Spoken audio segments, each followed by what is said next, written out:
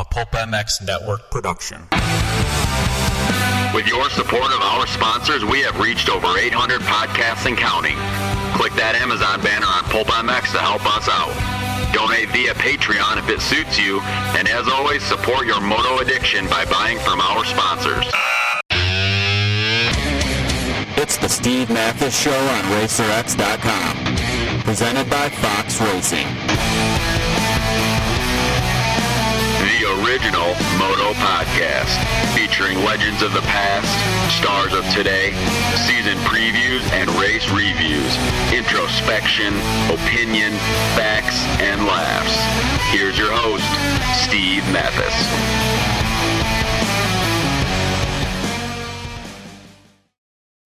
Welcome to the RacerX podcast, Foxboro / Boston Supercross wrap-up. Thanks for listening, everybody. Appreciate it. RacerXOnline.com /subscribe to get the latest and greatest issues of things that are really cool that we don't talk about on podcast and aren't online. And we got some great stories coming in, including the cover story of Marty Davalos. Not written by me, but still done a great job. Marty Davalos on the latest cover. And, please check it out. Also, Fox Racing, the global innovation leader in motocross racewear, foxhead.com. Visit local authorized dealer, foxhead.com. Or if they don't have Fox, go somewhere else and get it. Dayglow gear out now, I guess. Limited edition Dayglow gear that Fox released at a day race. Poor Beaks. And stuff still looked pretty cool, though. And if it was dark, it would look really sweet. So check it out, please. Kenny Roxon, Ryan Dungey, Jesse Wentland, just some of the guys that wear Fox. All right, this is the Boston / Foxboro Supercross wrap-up. With me on the line, my boss, the voice of NASCAR, the voice of American motocross, the voice of the GNCCs, the voice of Endurocross, the Jason Wygant. Yeah. What's up, bro? Did more riding this morning. Dude, you are on it. This is.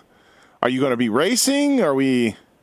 Well, I did during those 3 weekends. I didn't go to the races. I raced the GNCC each time, but that's it. I got my weekends off. I don't have any more left. That's the end for this. How'd you do in the GNCC races? Did you do any good? The goal was to get a plaque. You got to be in the top 30 of your class. I missed it by 2 spots each time.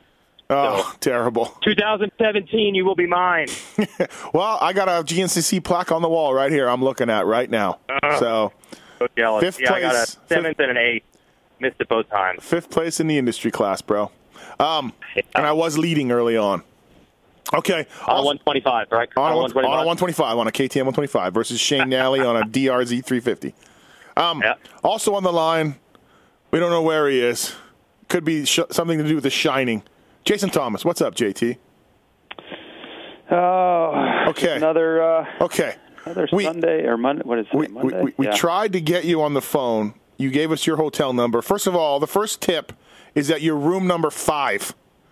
Okay, That's the first tip, that things are weird. Second tip, it was busy for a long time, and they only have one phone line, this hotel. Where the hell are you?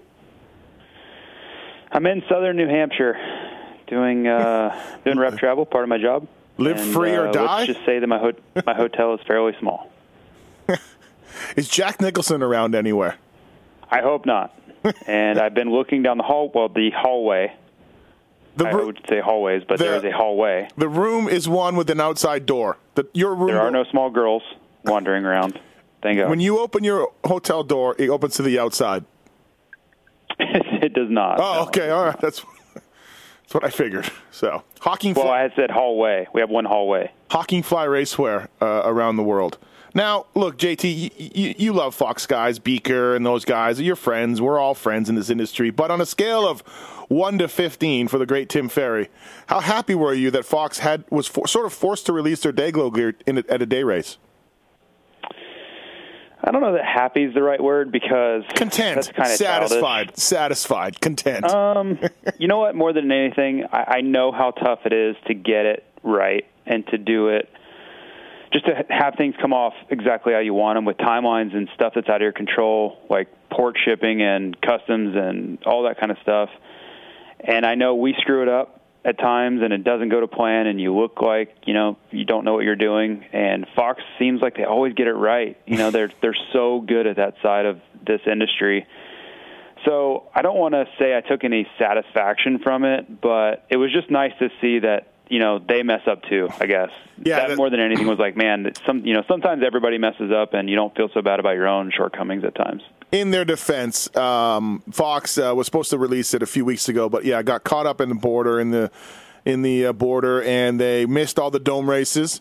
And they could release it next week as a night race also, except they were checking the sunset, and it's pretty late. Also, it wouldn't really help in New York.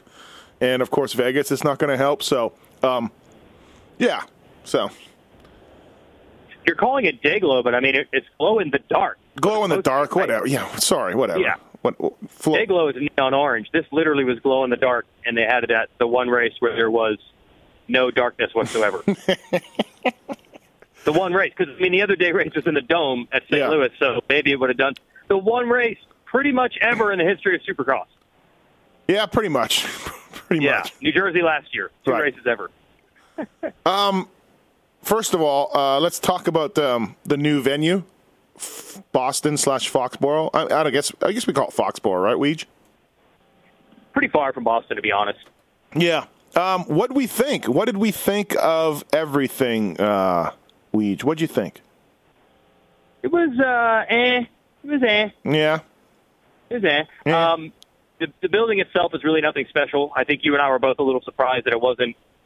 It's 15 years old, but that's within the realm of when stadiums started to become awesome. But considering that, it's only so-so. Mm-hmm. And what I think does save it is the surrounding area around it, the Patriot Place, I think is pretty cool, but I didn't really get a chance to check that out. I don't think you did either. But did you notice that Roxon was all pumped on it? Said it was his favorite venue? Well, what was that all about? Well, they had to go in early for press, right? So Roxon's been there for 3 days. So I guess he probably walked around that complex. He probably got a massage. He probably got some good food. Maybe he shopped. Maybe he went to the movies. Yeah. So that's why he was so pumped. What I did like about it was the weather ended up being fine. It rained in the morning, but we'll get to that. It wasn't really even that cold or anything. And I also just liked, in general, some of the old school New England guys. Doug Henry was there, JoJo Keller. You and I hung out with Mike Treadwell for a bit. It was good to see those kind of old school New England legends cruising around the pit. I didn't see Pat Barton.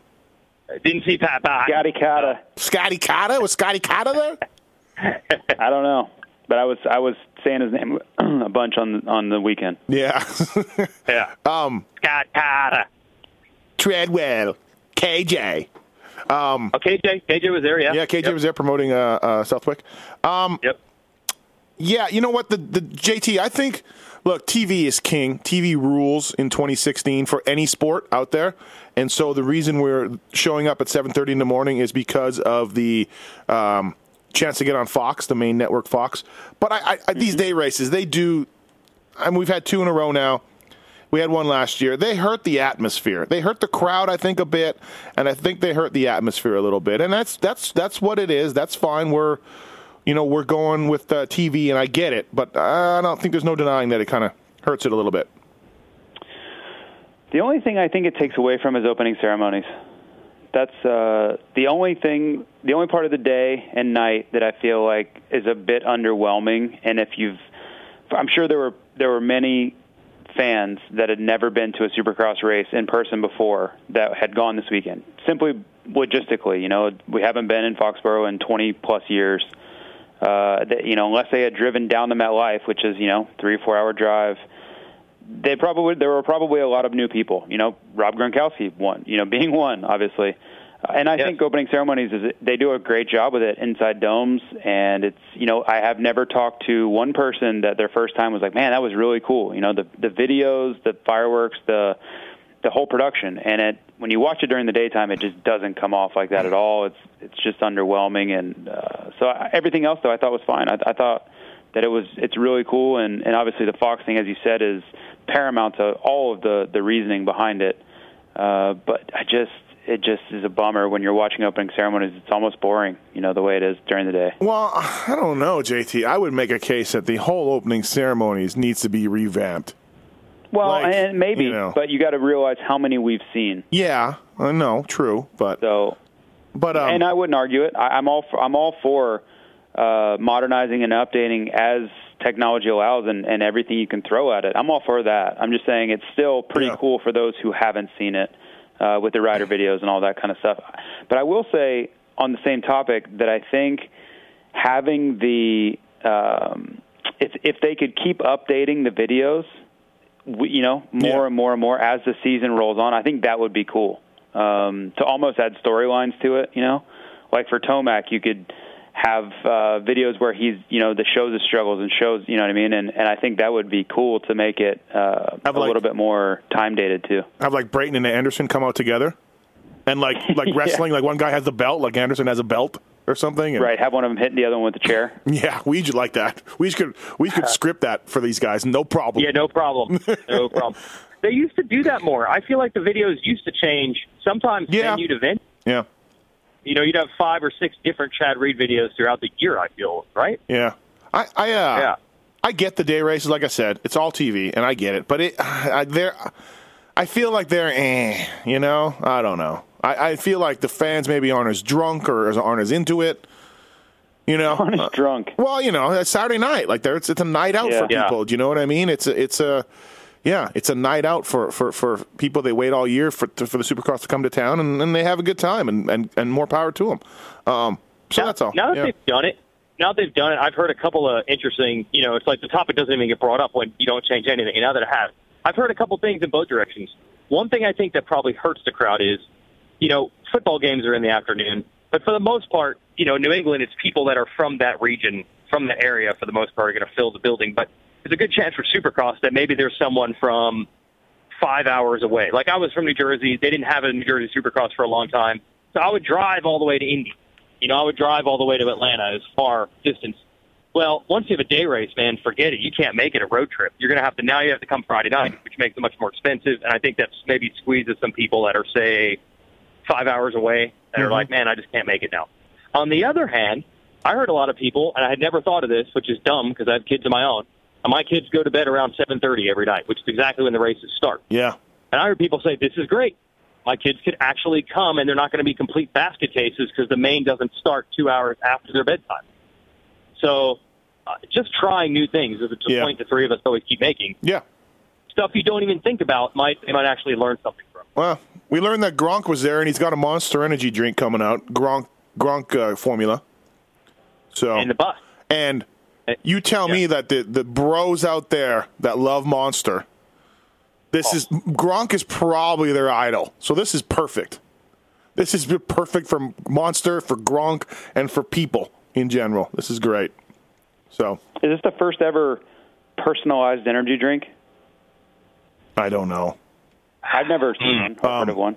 Yeah, I was putting the over/under on Gronk interviews during the night at 4, and I would have lost because he only brought him up for opening ceremonies. That's it. Well, it depends on how you look at it because he was on Supercross Live. Yep.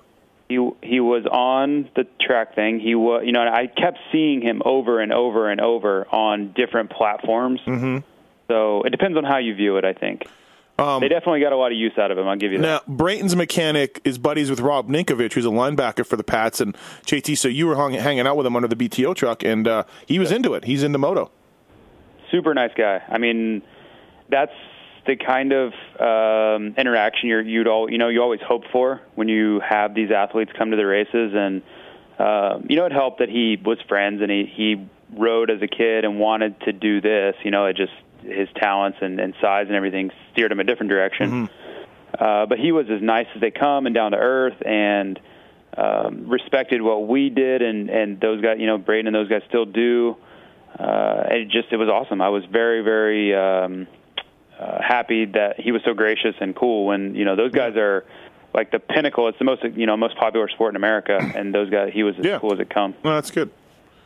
I'm fine with the dudes showing up at the Supercrosses and getting used a little bit if they're into moto, but I just don't like the force-fed stuff that we got a celebrity here. Oh my God, he doesn't know anything about moto, but he's here. Yeah, but guy Gronk's a monster athlete, so that's coming. Yeah, that's They're fine. They're going to get every use out of him they can. I get it.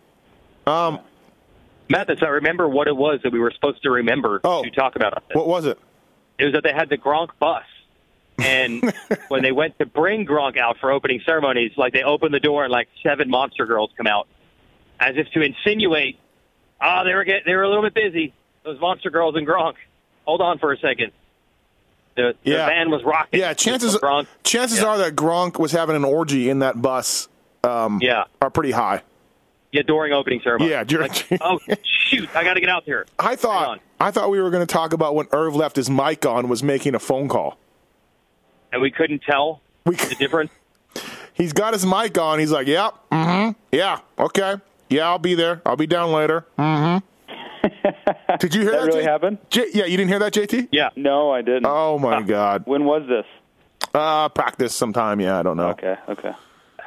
And we were noting that it was the information that was barely any less relevant than it was when he's actually announcing. It was almost the same.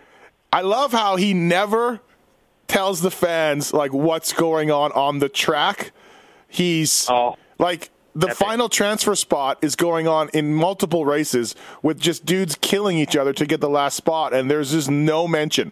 There's no like, hey folks, keep an eye on this guy and watch these two. You know, so. No.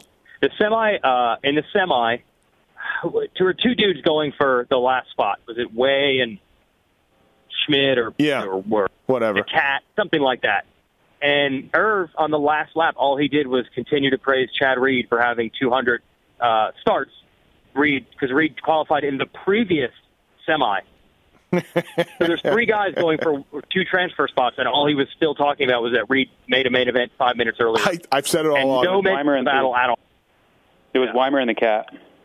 Weimer and the Cat, yeah. No mention of them at all, just talking about Reed from 5 minutes earlier. Yeah. You're more confused when you leave a Supercross than ever. Ryan Nudgy was a Monster Red Bull rider at some point. He's both. So. Anyways, I love it. Poor Irv. He's on to me, though. He's on to me. He is definitely on to you. He said last week that I'm sitting there waiting for him for that one slip up. Irv, I got news for you. Irv. It's a lot more than one. It's a lot more than that one slip up that I like to make fun of, Irv. He's like whack-a-mole. The mistakes keep coming up, and I'm just hitting them. I can't keep up with the whack-a-mole. Oh, God. Anyways. We have one other thing with the stadium to cover. Just randomly, the trucks get pitted and parked wherever they get parked. So Jimmy Albertson's Motorcycle Superstore Suzuki team, their pit is in a spot that literally is a sign that says reserved for Bill Belichick. Now, for those of you who don't follow the NFL, Belichick is the surliest, the most successful, but also the surliest, meanest, nastiest, no sense of humor guy of any NFL disciplinarian. And then they lowered their hydraulic gate and actually put a dent in his parking spot on accident. So I didn't know that. Yeah. They put a divot in the pavement in the reserve field. But there is not a more valuable parking spot in the National Football League, and by that, and then all of sports, that would mean. Well, folks, that's it for Foxboro Supercross. I think so. Or Belichick will be like, yeah, you're on to New Jersey, Feld. You are on to New Jersey. Moving on. Yeah. You're, JT, you'll like this. We were looking for food, free food, of course, and we found Jimmy John's at the RCH team, and we had Jimmy John's and chips and the drinks, and then Weege texts me and goes, bro, there's Chipotle over at Geico. And I'm like, okay, but we ate. And he's like, yeah, but it's free. And then I'm not kidding you, JT. Like, we were full. We ate. Weege was chowing on this taco bowl, burrito bowl, for like an hour. And I'm like, we ate. He's like, yeah, but it's free, man. It's free. Yep. He eats when he doesn't even, it's just free. Like, he just. Yeah, but you got to stock up on calories when, like if it's free, you just pack them away like a camel. Thank you, JT. Thank you. Yeah, exactly.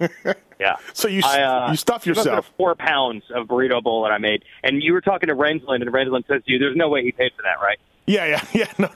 Our reputation precedes me. We're down in the tunnel, and Rensland's like, "He didn't pay for that, did he?" I'm like, "Oh hell no, it's at Geico." All right, let's talk about the race. In his glow-in-the-dark gear, Kenny Roczen, man, he was great. Catching and passing Ryan Dungey in the heat. Well, first of all, do I sound the panic button for Ryan Dungey? Anyone? Are we panicking? He probably third. He probably should have got fourth. No, I'm kidding. I'm joking. Not should have. He passed him back. I'm joking, but man, yeah. Anyways, back to Roczen. Rode great in the heat. Rode great in the main event. Was just terrific. The track couldn't have been any more different, people, from practice to the night show. Practice was sloppy, muddy. First one, the guys, no one even tripled in the first one. Second set of practices, some people were tripling. The big triple. Some people tripled in the first one. They did? I never saw it. Yeah, Josh Grant, Kennard. Okay. Just like the last lap or two. Yeah. It was really gnarly track conditions from practice to the night show, but finally got the win. Weege Roczen finally got it. He's been great for a while, but it had to been getting frustrating, and he rode amazing. Yeah, I mean, the heat race in the main, actually twice in the heat race because we got red flag. Dungey started ahead of him basically 3 times, and, man, he just rolled through him. And I think in the main at one point, like the first lap, it was almost like he was being held up. I don't know what the change was. Obviously, Dungey was as good, if not better. He beat him the last 3 times straight up. But yeah. This week, it switched huge. And so I guess as a product of it was an exceptionally good night for Kenny, and for Dungey's standards, not a good one. But it was stark. Yeah. It was incredible how hard he was going in the first lap. Well, that's another thing Irv couldn't get right either. The points thing for Dungey. Yeah. Dungey is 3 up on Kenny and 48 total, right? He was 48. He's 48 going in. So Irv kept saying Roczen needs to get 3 points on Ryan Dungey. And we're just like, no, he doesn't, Irv. He does not need to gain 3 points. He just needs to beat him. He just can beat him by 1 point. He can beat him, just beat him. And then Ryan Dungey's going to have to wait another week. That's it. Yeah. There's no gaining 3 points. Oh, jeez. He gained 5 as it was, but right. Irv couldn't figure this out. Just struggled. But yeah, I heard, were all the KTM guys in to sort of celebrate this title? Like, was Pitt there and everybody? I didn't see anybody. I think so. Somebody told me. Yeah, I believe so. From the knowledge I had of the situation, they had planned on, if all things go perfectly, this would be the weekend they clinch it. And from what I know, there were KTM brass and house. Yeah. So, we're going on to New York. Yeah, I didn't see anyone, but I had been told that multiple times. So, yeah. Anyways, so it'll probably happen this weekend. I would hope. I would think. Barring disaster. Yeah, barring a complete disaster. But Tomac rode great. Tomac rode fantastic. Weege, you talked to Bruce Sternstrom a little bit about some of this stuff. Well, I think with Tomac struggling in the last half of the Supercross thing, and Daytona did not turn out to be the turnaround that everyone expected. So now everybody's like, I guarantee you Tomac's just putting in extra time outdoors and just wait till Hangtown. So I asked Bruce, who kind of runs all Kawasaki racing, and he's like, no, we're much like, I guess, Bill Belichick would say, we're thinking about tonight. We're moving on to tonight. Not thinking about Hangtown, not even thinking about next week in New Jersey. We're still trying to win every Supercross. We're still testing for Supercross. And honestly, I have to say, we heard this from Bruce a couple times this year that they had finally turned the corner they needed to turn, and they didn't. So I was a little skeptical, but there has to be no doubt. I mean, that was Glendale, Tomac rode pretty well, and I'd say that's about it. This is probably the best stadium Supercross he had all year. Yeah, they made some changes with the bike. They made a lot of changes with the bike. They went out to Colorado last week and kind of broke everything down to ground zero and started again. And apparently he was a second quicker on his own Supercross track. So right, we'll see this weekend. We've heard this type of thing from a million teams and riders before. So the proof's in the pudding. The key is that main event was good. The main event was great. The key is going to be this weekend also. You know what I mean? That'll also be the key if he's back next weekend. He just has to make a podium again, and I'll be like, okay, all right, it was for real. It was hard not to think it's for real, though, the way he rode, because he was good. He was really good. So, JT, the Roczen blew out Grant on the podium for being a lapper. He blew him out on my post-race podcast. Freeze took Dungey high. The 800 was an issue for a few guys. What was the deal with the lappers? They were really racing with a lot of guys. It wasn't just Grant, Freeze, and Alessi, the three guys that I named. I just called out those three guys because they were all factually named, and I saw it with my eyes. But what was going on? I don't know. I know that the two Moto Concept guys were it was repeated, repeated offenses. Right? It was bad. I didn't see the Josh Grant thing, so I don't want to comment because I don't think that's fair. No, but the fact is Kenny was very upset. Yeah. He was obviously heated because he's the only one that they called out by name, and he made a point to do it. He was very unpleased with however that went. I'm sure he thought that, Grant was trying to help Eli catch up or something, which I don't believe at all. No. But I could see where you could possibly think that, but I didn't see it, so I'm just going to stay away from that one. I did see the Moto Concepts thing, and I was blown away that those guys weren't making more of an effort to get out of the way.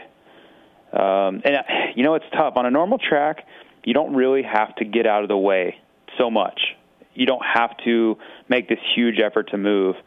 But on a track like that, where it's super ruddy and there's only a few good lines, you kind of do. You kind of have to move because it's just the track is different, and guys can't just go anywhere and go around you. You're kind of forced into these lines, and it makes it tougher. I think, and the riders that are being lapped have to be more conscious of that and not make the race about themselves. Yeah, Moto Concepts guys were just. It was bad. It was really bad, and I don't know any other way to put it than that. It was just bad. Yeah. Alessi, I talked to Alessi after the race. He was stoked on his finish. He's one of the only 6 guys to make every main event. He wanted to point that out. And he had a signed Ryan Dungey jersey. Not sure he was stoked on that, too. So, did Dungey give it to him for trying to help him in the main event? I think, did Dungey give it to him for taking him high in a berm? I don't know. Anderson, I don't even interview Alessi. I wanted to interview him because I haven't talked to him all year, but with that team, I just stay away. I talked to Mike. Yeah, I like Mike, but I'm not interviewing them. I don't want to get involved. It doesn't seem to work out well for you. Things go sideways, so just stay away.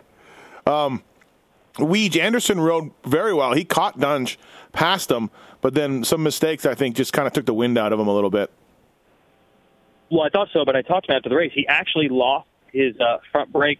And this is, if you're Anderson, the last thing you need is to have your front breaker out as you're trying to pass Dungey. Like, the reputation is not good as it is. Mm-hmm. And then he nearly takes Dunge. He passed him in the 90-degree turn, and then there was a 180 after it. And he said he went into that turn, and all of a sudden he just went straight, and he's like, I couldn't stop.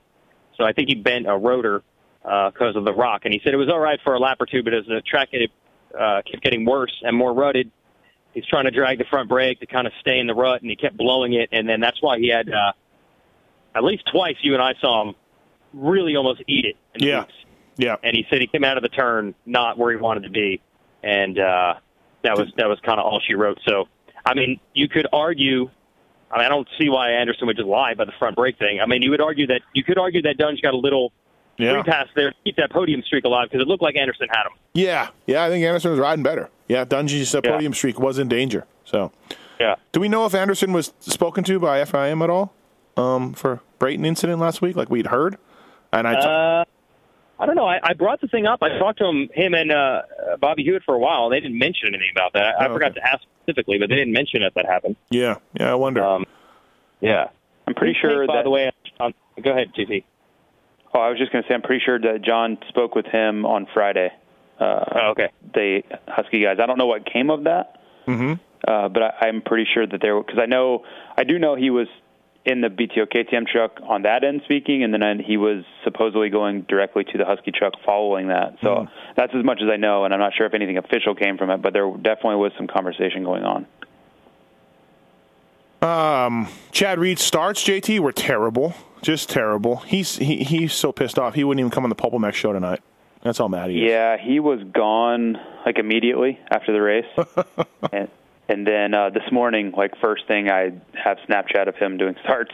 So yeah, he's been pretty pretty good. Even if the race hasn't gone well, he's been pretty good with his attitude and mood and everything. And he was not happy with how it went this weekend. No, he starts with terrible. I wonder if that hydraulic clutch will be in the garbage. Yeah, I don't know. Be interesting to see what they show up with, and he'll be at press day on Thursday. So his starts were bad. So I mean, practice went well. He rode well. He was like 4th and then 6th or whatever, which is good for him. He's usually not a good qualifier. And then the racing, he really put himself in a position where he had no chance of success with his starts. Yeah, no, done from there for sure. Interesting to watch. Seeley came back. Seeley rode well. 7th place, Weege, for first race back after a pretty serious injury. So good job by him. Yeah, I didn't expect him back this early because he literally says he didn't ride until Monday. Right. And usually the guys take 2 or 3 weeks of riding before they come and race. I love how he only got. I love how you talk to Wardy about it. Just. Yeah. Oh, it's great. So I said to Seeley, I'm like, man, did you expect to come back this week? And he's like, no, but I rode Wednesday on a Supercross track. It felt okay. So I decided to try it. And then Wardy just chimes in. He's like, anything he's ever heard, I've raced through, so why not just race?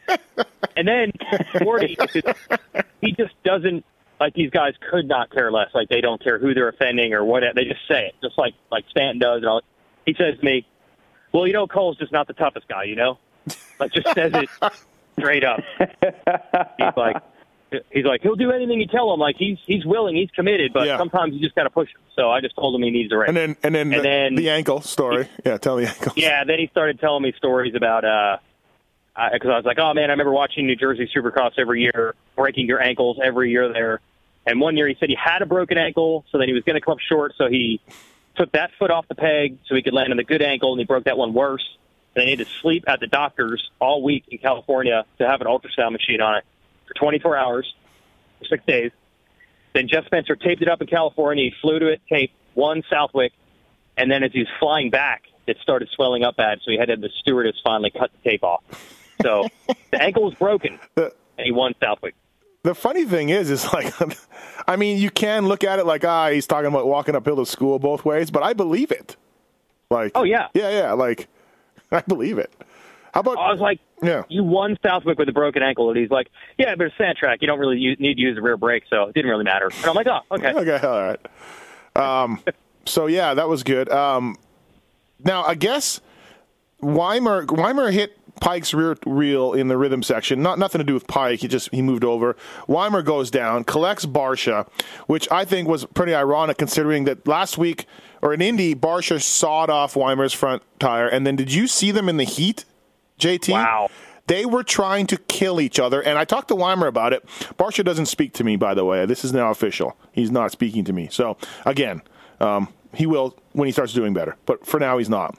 But Weimer said, yeah, I definitely, I came in hot, and I guess that really got Barsha mad, and then they started trying to kill each other. I don't know. Do either one of you see it? I saw kind of the aftermath. I'm sure you did too, JT. You saw them trying to kill each other after that first move. I didn't see the first move. Did you see it? Yeah, I did not see the first move. Weimer just told me that. No. And then all of a sudden, it was on. And they were going at it. So there's a little rivalry going on with these guys. Yeah, I saw Barsha after the race and asked about it. He said, like, there was rumors of a headbutt, and I was like, I heard you tried to headbutt him. He's like, no, it's like a headbutt. I kind of, like, moved my head toward him. Got into his, screamed some expletives, which I can't hear, in Weimer's face. Yeah, the RCH guys told me he headbutted him right in front of the officials, and I'm like, okay, all right. Well, you know how these things work, so I didn't see it either. But so Weimer goes down, Barsha goes down, Alessi goes down. I think there was maybe the cat or somebody also stuck in there. Yeah. Tickle also? Didn't Tickle and Weimer both get it? Yeah, Tickle, that's right. Yeah, Weimer went, Tickle it rammed into him too, so. JT, what was up with Brayton's race? Went backwards. Did he have issues? Yeah, I don't know. I never got a solid answer on what actually happened there. I was trying to, figure it out just, from the sidelines, and he was rolling around really slow. So I'm sure I can get an answer. I just didn't really want to ask. It was an off night. It was an off night for the number 10.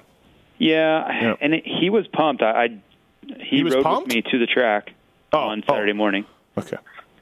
What? You said he was pumped. I'm like, what? Why would he be pumped before the race? Well, he rode to the track with me on Saturday morning, and he was pumped Yes. for the off weather, and he knew the track would be ruddy and nasty, and he feels like that helps him. Yep. When the track is a bit slower and more technical, he likes that. So he was excited going into it. But as we saw, something went down. His heat race was good. He got third in the heat. Yeah, rode well. And then he only rode one more time after that, and something went sideways. And I probably should have asked, but I just with the way Benny Bloss's night went, and then Brayton, I didn't want to pry. So yeah, Bloss was on Millsap's bike, and I mean, really, when you no offense to the Cat and Clayson and Alex Ray, but I think he's on that level, and I would think he'd be in the main event, and he was certainly really fast in the whoops. But you want to talk about a kid either, I don't know, freaking out or nervous or something. He made a lot of mistakes.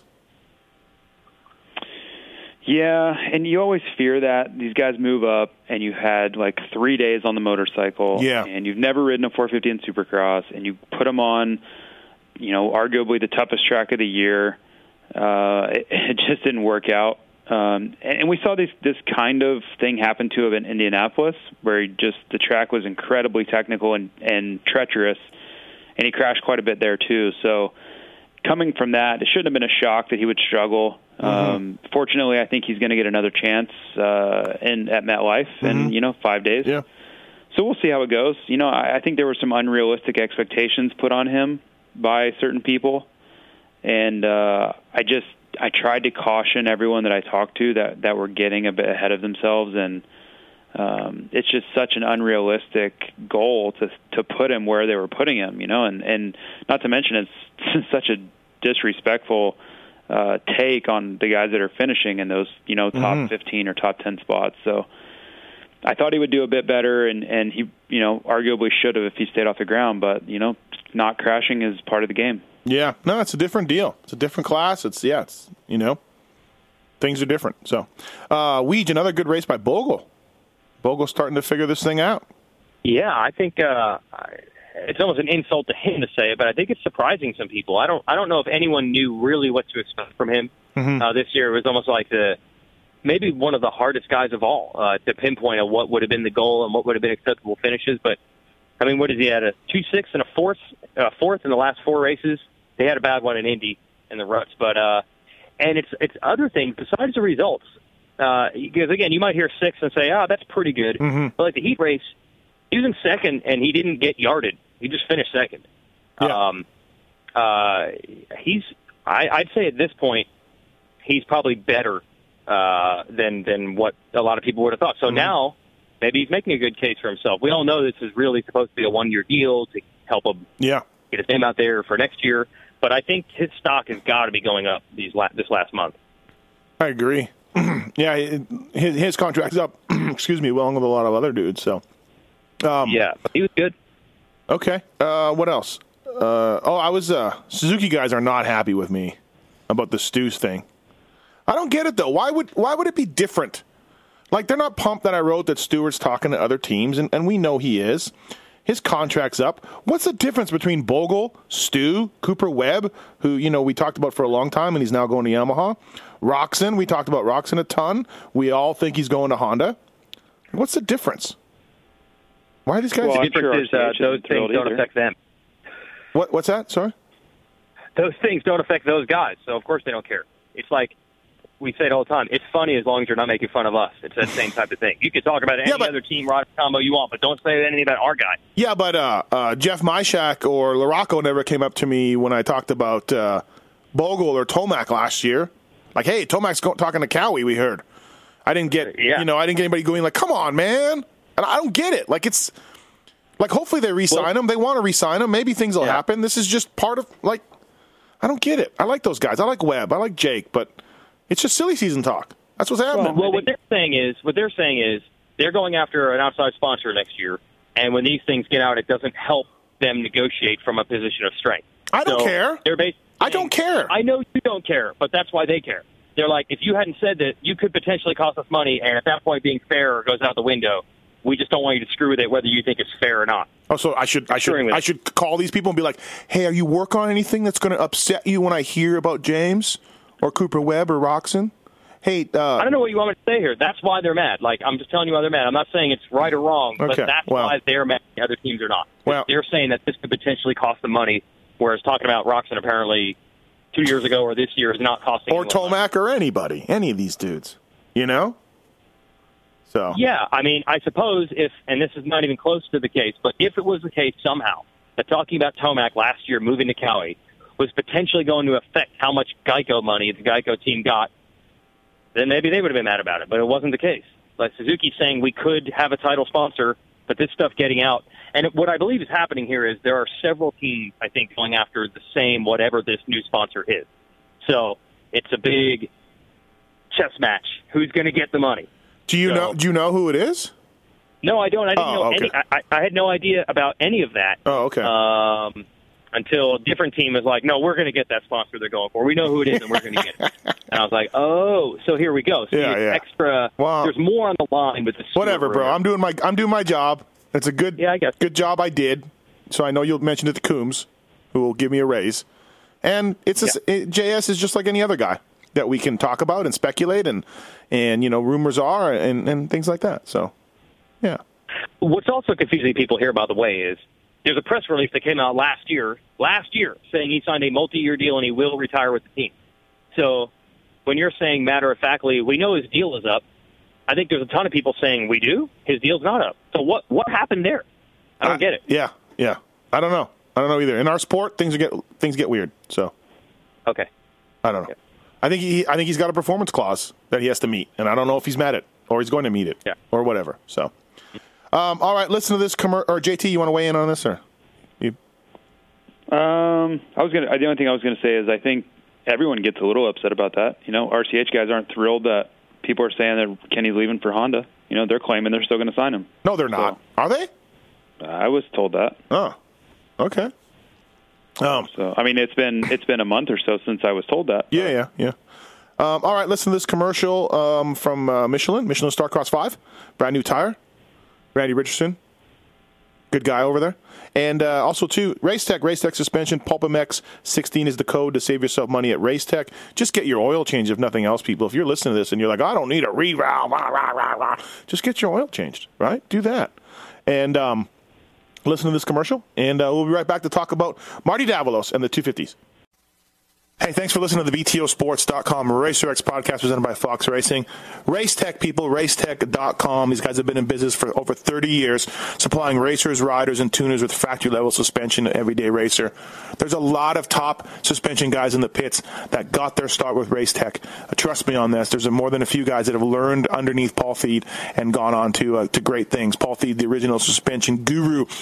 I guarantee you, probably 82.7% of you people listening to this podcast need some sort of suspension work, whether it's just a simple oil change with new bushings and seals, give your bike some love, whether it's the right spring rate for your weight and or speed, or maybe you just need some revalving on the machine to help you take first place in that Chicken Licks Raceway. Something on your bike needs attention for Racetech. I guarantee you. Freeze, Gilmore, some of the guys just using Racetech Privateer Proven. They work with Ben LeMay also. They're back with Ben LeMay. And they offer a full line of Racetech high-performance springs. These springs are called high-performance because they're extremely lightweight for their rates and feature the tightest tolerances in the industry. You want to save 10%? At Racetech, go to PulpMX 2015. When you order, you can save 10% at racetech.com. And they're proud sponsors of this podcast, and we thank you guys. All right, back to the show.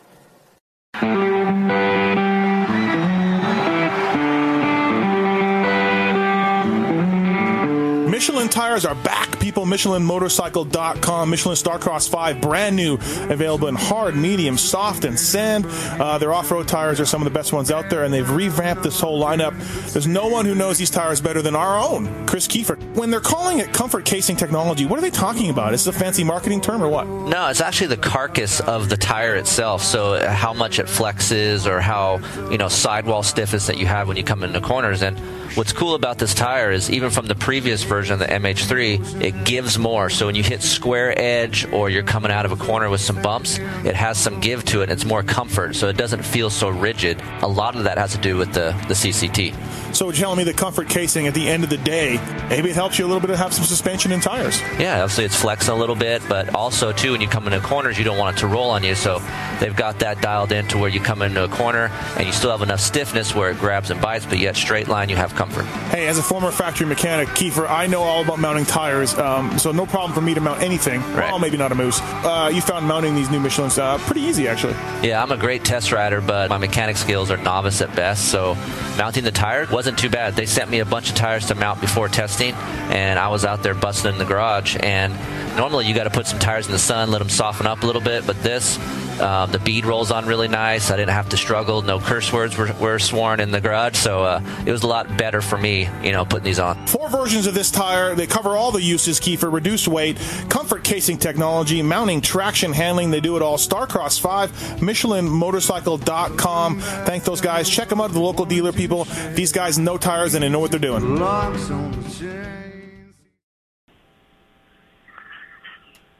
And we're back. RacerX Online Podcast, RacerXOnline.com/subscribe to the magazine.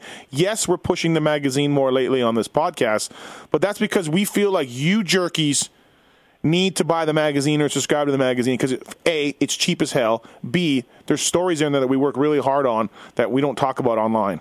Right, Weege? Yeah, I think that's what it comes down to. We're putting in a lot of work, and everyone's probably thinking, well, I read the website, so I know everything. No, you don't. We're doing more. No, you don't. And actually, we're doing more unique stuff than ever to prevent people from thinking that. So we just want a little credit. Right. And some money while you're at it. Yeah. Presented by Fox Racing, foxhead.com. JT, I'll save myself an email here. Did you do those captions yet on pulpmx.com? I did not know. Okay. Will you get to them today? Tonight, probably. Here we go. Oh, and how's this going to affect the Pulp Show tonight if you're 3 hours ahead? I never thought of that. We got to figure that out, bro. I'll be here. Okay. All right, 250 class. Ironic. Marty Davalos cover story comes out on RacerX magazine, and Marty rides great to get the win. Although, did you guys both think that was Mookie's race? Like, I assumed that thing was over, 8-9 laps in, or before Mookie strangely started going backwards. Right? Nobody. You both thought Mookie was going to win that thing. Oh, yeah, I did. Yeah. Absolutely. I mean, right? Like, I guess he hurt his ankle a bit in practice. I talked to the Geico guys. I don't know if he mentioned that to you, Weege, in the post-race interview, but, so yeah. I don't know. Hurt his ankle a little bit and then just kind of went backwards, which is really weird. But luckily for Mook, Plessinger was probably even worse. Wasn't a good performance by Plessinger either, huh, JT? It wasn't, and I think that everything played into his hands that we talked about all week that he could hope for. Inclement weather, difficult track as far as ruddy and your non-typical Supercross track, and it just didn't pay off for him. It wasn't what we saw, like the Indianapolis, and then he was pretty good in St. Louis as well. And not that he was horrible this weekend, but it just did not work how we had kind of we had painted this picture that if the weather goes this way and the track goes this way, that man, it could really work in Plessinger's favor here, and that's the roadmap for him to win this title, and it just didn't go that way. No, it just didn't move. He moved forward, I guess, but it took him a while to get going. And Mookie led 8 laps, and bizarrely almost got lucky a little bit that McElrath didn't get him. Which after the race, Shane was pretty upset, and Tyler Keefe was upset that Shane kind of didn't get by Mookie quick enough. But again, Weege, the 250 East Series, like no one wants the title. Yeah, because one other guy to mention here is J-Mart, who got a horrible start in the heat, horrible start in the main. I mean, that's been a big problem with him in Supercross. But man, was he going for it. I mean, the first couple laps, he was killing it. He was way back. He somehow made up all that ground. But I was like, it's still not going to matter. I mean, Mookie's so far ahead. But then Mookie kind of fell back to him. And then once he got to second and closed on Davalos, I'm like, well, this is going to be easy now. Yeah. He's come from like 9 seconds back to catch and pass all these guys. And he's got 5 laps to get Marty and he's flying, and he's not going to get tired. No. He doesn't. But he just screwed up like 2 or 3 times. He screwed up the whoops. Yep. Didn't do well through traffic. And you know what, man? You got to applaud Marty. I mean, that's the type of race that Marty doesn't usually win. No. Nope. It was Mookie's race. It was J Mart's race. He let them screw it up, and he was the one that was solid. So Marty is the one. J Mart to win all the way, I thought too. Marty is the one that dug deep and came back and fought off advances, and you know, that's. Yeah. I even told Mark was hauling ass. Like, I don't know what you folks could see on TV, but when you see how far back he was, you know, you can look at the whole stadium. It was like a straightaway and a half.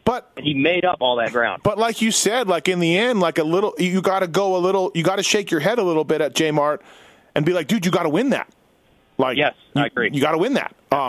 Those points were huge. I mean, that's what is he down now? 13 or 11, something like that. I believe it's 14. 16. He made he's 14 16 going in. Yeah, he made up 2 on points. Mookie, and now he's 14. 14 back with 2 races left. Right. The difference between being 11 points back and 14 with 2 to go is huge. It's just a crazy series. But I thought J Mart was going to crash in the whoops because he was pushing so hard. Like, you know how it is, JT. You can't go too fast in whoops. You have to go the right speed. Otherwise, you're skipping one, and that's ugly too. And with the whoops being big, but J Mart was great. He was good in the whoops. All main event. Yeah, the key to that race was who could continue to do the big rhythms. And when I say big rhythms, Davalos was jumping the 3 in after the whoops. That was really fast. Yeah. And then there was just before the other set of whoops, there was a 3 into the turn there that if you didn't get was really critical. And Davalos in the key moments was able to continue to jump those big sections. And, on a track like that, where the track is so much faster, jumping one section can be so much faster. It's a second or 2 a lap, and that's to me that's what it came down to. Is there were so many sections where everybody was almost identical, but if you could jump those jumps, you could add take 1 or 2 seconds off your lap time every single lap. I agree with you, JT. Except I was talking to Tomac after the race, and I mentioned the triple in after after the whoops, the on the right hander, and he was like, but then I didn't think it was that much faster because you had to slow down to set up for it and all that. So I don't know. Yeah, it was faster. I think Eli's correct as far as if you did take your time and set up for it. That obviously took away some of that, but at times guys were just going to the inside and doing it. And that's when it was really, really fast. And I think on the 250 even more. It's so much more difficult to get your momentum back going on a track like that it helps the 250 guys more to jump something like that, because the 450s, they don't jump something, they just turn their throttle and they're back up to speed instantly. Yeah, something to talk about with J Mart too that we're talking about too. Lappers hurt J Mart also more so than Marty. We talk about him having to win that and all that, and you're right, but there were some lappers too that got in his way. Yeah, I mean, under the general rule, though, is that the leader is going to have it worse than the second-place guy. So I don't know how much rope you can give him there. Maybe he hit him at the wrong time or just had bad luck here. But Davalos got through him first and got through him well. Marty dug deep. Tim Ferry trained and grabbed a second win. And I've always been there for him. It's fantastic. It's a great ride. He said that he thinks that I talked to him quite a bit after the race. Did he mention the haters? Did he mention the haters? Not this time. Okay, all right. Didn't mention people saying he's been in the class too long or people that doubt him. He likes throwing that in there. They know who they are, I suppose. Right, they do. He thinks that he came back from Toronto, because the series was so mixed up that he still had a shot at it. Mm-hmm. And he thinks he almost tried too hard. Like, it's like if he was going to have to win every round. And he was crashing a lot the last few weeks. And this week he just kind of took it like, just get what you get, ride your own race, no pressure, the title's gone. And that helped a lot. Bowers did he win the heat? No, he didn't. I don't think so. Not this time. Okay. Did you? I didn't. Yeah, he did. He won heat 2. Yep. He did? Over Hampshire and J Mart. So Bowers continues to mystify all of us. Audette was okay. Hampshire has not gotten starts, and he didn't get starts again. Did you talk to him after the race? Weege? Yeah, I did. I don't know what the deal is, but he doesn't know what the deal is at the start. I mean, he was dead last going down the start straight. Yeah, he locked bars with the Bear. They got out of the gate. Oh, with Bauer. Yeah, they got out of the gate, and then he locked bars with the Bear, and he's not going to win that battle. And then he kind of had to back off, and then he was dead last. Is he the only Geico Honda rider that can't get a start? Yeah, really, right? I think so. It's a good point. He's the only one. It's a good point. You're right. You're right. Yeah. Yeah. Craig, Smith, Dakotas, Malcolm. Yeah, that's a good point. Absolutely. Yeah. He said he rode by himself for like 10 laps, and then he finally got to Bowers, and then he cross-rutted and crashed. So running out of time here to get he hasn't really had any good results so far. This is a big. I think his contract's up, so this is a really big outdoors for RJ. Although the St. Louis went well. What? I thought St. Louis went well. Yeah, no, it did, but I don't. Fourth isn't bad. He has no podiums. Yeah, I know. Yeah. I guess I should preempt that by saying St. Louis was the only race where I've been like, wow, RJ's riding well. Yeah. No, your Geico Honda, unfortunately, no podiums doesn't cut it. Although those guys have shown patience with their riders over the years. I think he'll be fine. I don't think contract-wise they're going to dump him. Really? They've done that. No, I feel like time and time again, it's given guys that it's only his second year as a pro, I know, but they got Chase Sexton coming in. I guess Mookie's going out, probably. I think with the guys moving out, they have to put it. I would think they have to keep Hampshire. He's going to be one of the best guys. Do you guys... It's only his second year as a pro. Like, they don't normally do that. Hey, if you guys want to be more confused than ever, both of you, go around the pits and try to find out if Mookie and Bowers are riding outdoors. Go around, go ask some people. Go ask people in each camp, the riders, ask the teams. Go find out. Cause I don't know that I care. I'll be honest. That's my honest opinion. You're not a beat reporter like Weege and I guess. Well, I don't think, and I don't think that either one of them would be a title contender. So I don't. It's not burning a hole in my brain. Okay. I think the Lucas Oil Pro Motocross MX Sports Outdoor Series is the best series in the world, and I feel like it's not the series that I don't care about. These guys should be on the line. Relevance in their respective class. Well, they're top 10 guys. What? I don't think Tyler Bowers would be a top 10 guy in the outdoor championship if he raced this year. Well, if you guys want some fun, Weege, JT's out. Oh, yeah. He doesn't care. But no, do you? Do you think so? What? You think that Tyler Bowers would be a top 10 guy? Yeah, I do. You do? I do. Weege?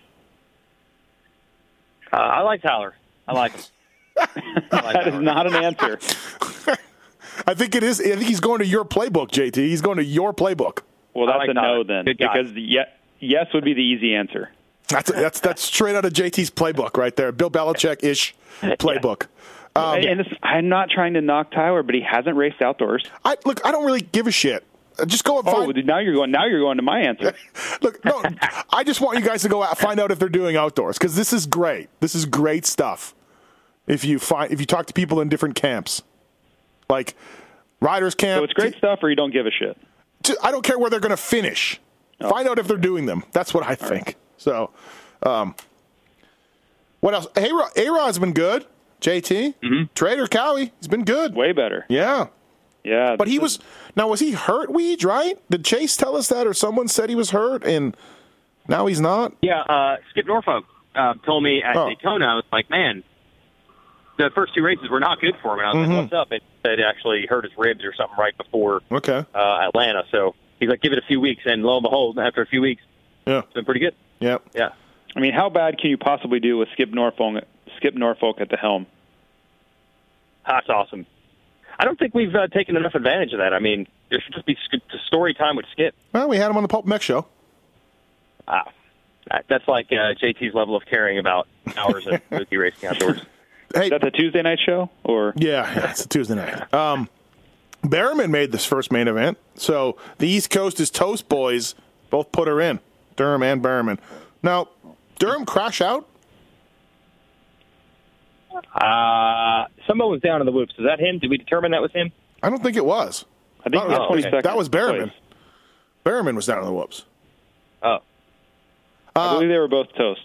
Did Fry crash out, or did he just finish that far back? He's been hot and cold. I thought I saw him getting lapped. So I'm telling you that was real. So, yeah, okay. All right. Anything else? Nick Way, 15th. Unless he got a Dungey signed jersey after the race. Josh Grant, 11th. Muscan went down, right? 10th for Marvin, or did he just get 10th? I didn't see him on the ground. Oh, okay. I thought I saw him pick his bike up. Do we think that the track, when it's like this, and I go back to last year, and I go back to previous years where Salt Lake comes to mind, Seattle comes to mind, last year New York comes to mind. When the track is like it was this past weekend, I think that's a weakness for Dungey. I don't know, not a glaring weakness like he's going to get 10th place, but he does not excel when the track is in that condition. But he worked everybody he didn't work everybody, but he won Indy. Yeah, and I think it's got to be different than that. Like, the track is, an outdoor condition is different. Yeah. The venues I'm talking about have all been outside and actually be raining on during the day. And, like Tomac beat him handily in New York last year. Wyndham beat him handily in Seattle the year he won a title. He lost in Salt Lake in the mud. He lost this weekend. Roxon had him covered. I don't know how else to say it. I don't think it's going to. I think you might be honest with JT. I feel like, correct me if I'm wrong, I feel like even the ruts at Indy, it was still kind of like who could be precise and make sure you hit that rut and your mark and don't make mistakes. I feel like this one there were spots that were unbelievably slick. Like, I feel like there were parts of this one where it was just balls out, like bad shit's going to happen and you just got to deal with it. Well, a little more of that. I just went and saw. I would agree with you. I've seen it, and I've seen a pattern developing where if the track is just that far off, and it's not even like Supercross anymore in some spots, he doesn't seem to be at his normal level. I'm not buying it 100%. I'm going to buy it at 60%. Because give me an example of where he has in those conditions in an outdoor stadium where weather is inclement. Give me an example where he has shown that he can ride to his normal level. Weather wasn't inclement. It was nice. It was great. No, it was not. It rained all night and all morning. Yeah, but for the race, for the night show, it was beautiful. It was great. But the weather completely changed the track. He's a little bit of a weirdo with bike setup, or he used to be. So maybe the setup was way off also from, practice, and I don't know. Maybe there was something like that. Here's where I'll say you're right, JT, a little bit, because you know what else? You know what track is like that? Daytona is like that. Now, he won last year. I think he dominated last year. But generally speaking, Ryan Dungey's not been his usual amazing self at Daytona. So you're right, a little bit of that. But didn't he just win the New York race last year? No, Tomac won. Okay. Yeah. I think, to me, it goes back to that, and he shed most of it. But we've always known, like, Dungey's just a little bit more. I don't even want to use the word conservative at this point, but I think he rides a little bit more on the safe side. And sometimes when the track is super shitty, like, you just can't anymore. Or you can and you'll get third or fourth, which is great.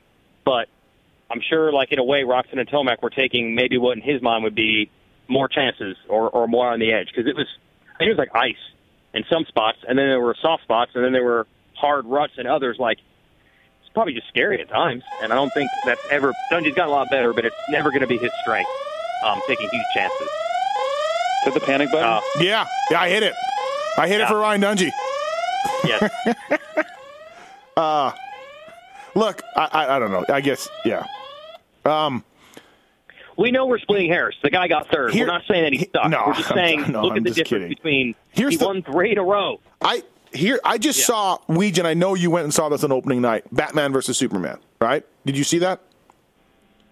Wait, there's still a Batman movie out? They're still doing this? Yeah, okay. So I just went and saw that last week. It blows chunks. Don't go, everybody. But anyways, Batman gets some kryptonite, which is the only thing that can hurt Superman, and he makes it into like a powder and shoots it at Superman, and Batman kicks his ass. Okay, so Roxon needs to collect some dirt from Foxboro, and before the main event, throw it in Dungey's face.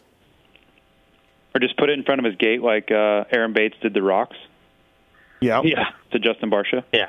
Yeah. Mm-hmm. So throw the dirt from Foxborough all over Dungey's face, and then he'll be weak, like Superman. No? How can Batman and Superman be considered a fair fight at all? Like, one is a mere mortal and one is literally super. How can that even be a thing? It's not until he does the kryptonite. I see. Then he kicks his ass. But then the kryptonite wears off and Superman starts kicking his ass again. It was ridiculous. This movie was so dumb. I paid good money to see it. What's that, JT? From a professional wrestling standpoint, it's just hard for them to build up that as a good card, as we would say. Right. Yeah. So that's my only point is maybe Foxborough dirt is Dungey's kryptonite. I still like him to clinch this weekend. Yeah, of course. Yeah. JT, you screwed fantasy people everywhere by saying Pike's hand is going to affect him because he rode all right. He rode well.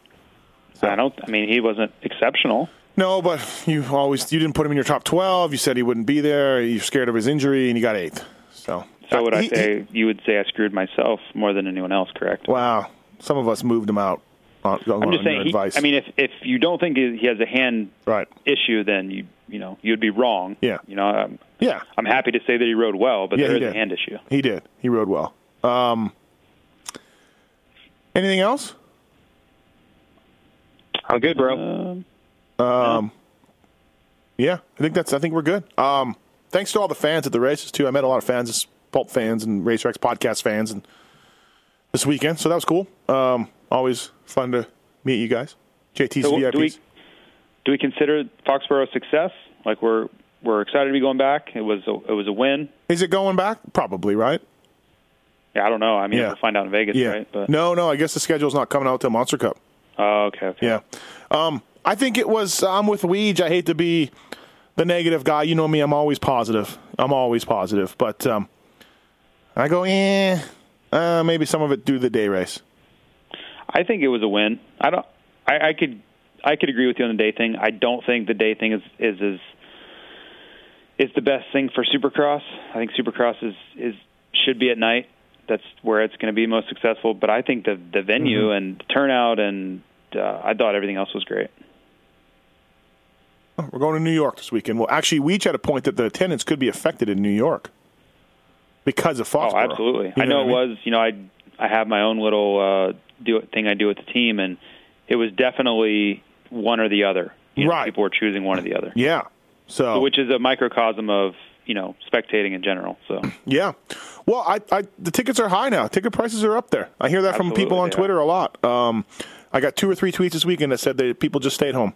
The ticket prices were too high, and the traffic leaving the stadium is really bad for normally. And I guess it was fairly bad for Supercross, even though it was probably half full, probably 30,000 people or so. These people just gotta check out. One last thing, Weege, doesn't it seem like the cat just shows up, rides well, and then disappears for a while? Then the cat comes back the very next day and makes a main event? Yeah, I think the cat is has hit that underrated part. There's the Enignaps and the Schmitz that become like known as, these are the awesome privateer dudes. Yeah. Especially a kid who's made every race but Anaheim won. Yeah. But honestly, I don't think there's a huge difference between the cat and any of those main eventers all the time. The cat just comes and goes, though. I don't know what his deal is. He doesn't always show up, I don't think, in every race. He kind of is like a real cat. Real cat, yeah. Yep, doesn't need a leash. He'll always come back. Yeah, well, he's aloof. Yeah, he's hard aloof. to predict. Yep, standoffish. Yep. Can't really, tell him what to do. Like you don't go, cat, you're going to do well today because he will defy you. Cat's probably not even happy to be there. Like cats don't do tricks, right? Cats don't roll over. No. Cats don't speak. Yeah, that's it. He just does what he wants. Yep. They always land on their feet, though. Yep. Yeah. I don't know about the cat because I saw him crash a few times over the years. Not sure about that one. But anyways, all right, that's been the Racer X Online podcast, Foxborough Recap. Jason Wygant, Jason Thomas. Thanks, guys, and we'll reconvene next week. Thanks. See ya.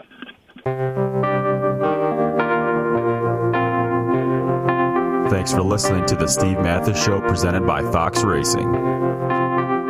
Don't Don't forget to check out some of our past shows, including motocross legends such as The Bad Boy, Rick Johnson. I looked down and my hand was junk. I mean, it was sitting over to the side. The tendons were jerking in weird places. And my biggest disappointment with Danny Storbeck because that he never said sorry. Because Danny and I were friends, and we've never talked since. Brian Lunas. Before the 500 event, Dave and I fly to Germany, go down to Stuttgart.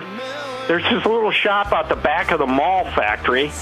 We get our cylinders, take them back, and, off we go. And, we ran Nicosil cylinders as a factory part for a handful of years before anybody ever saw it in production. Dave Arnold. And McGill was all, how he did the big pancake thing, and he's got the thing, he's completely laying on the gas tank trying to miss his tree. I mean, he would have gone even harder, jumped farther if that tree hadn't have been, if it hadn't have been there. The Hurricane, Bob Hanna. I love the guy. I don't dislike. I think he's the greatest competitor this sport ever had. That absolutely 100% in my mind. I firmly believe that statement I said about these modern-day guys in Switzerland or Holland or Belgium on 45 minutes on the same bike. You're not beating Roger. Are you crazy? They're not doing it. If they think they're so much better nowadays than they were in those days, they're fools. They're different bikes, different times. The Beast from the East, Damon Bradshaw. It got to the point to where I didn't want to leave home, and once I got to the race, I wasn't into it. If I wasn't going to give 100%, I'm not going to take their money.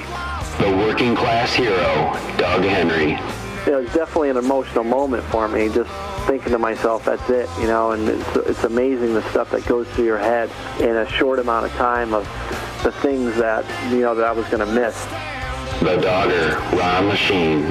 Until you really open your ears and you want to listen to what they're saying, it's like beating a dead horse. And I know from personal experience, did anybody ever sit me down? Of course they did. Everybody did. Pro Circuits, Mitch Payton. There's two ways to make the money. One is you can sign for money, or two, you can earn the money. I'm a high believer in earning the money. I think they ride better when they earn the money. 7-time Jeremy McGrath. I was so mad, so disappointed and so frustrated that I picked and I left. Every point counts. I could kick myself to this day for not just riding around in tents. It's been no problem. My ego got in the way, The O Show, Johnny O'Mara. Stuff that you'd sit there if you didn't even want to ride it, you just wanted to just look at it all day. I mean, I got a chance to test all that. I like that era I was in. I really do. Search Pulp MX in the iTunes store to enjoy these and over 800 great motocross podcasts. As the days and the months and the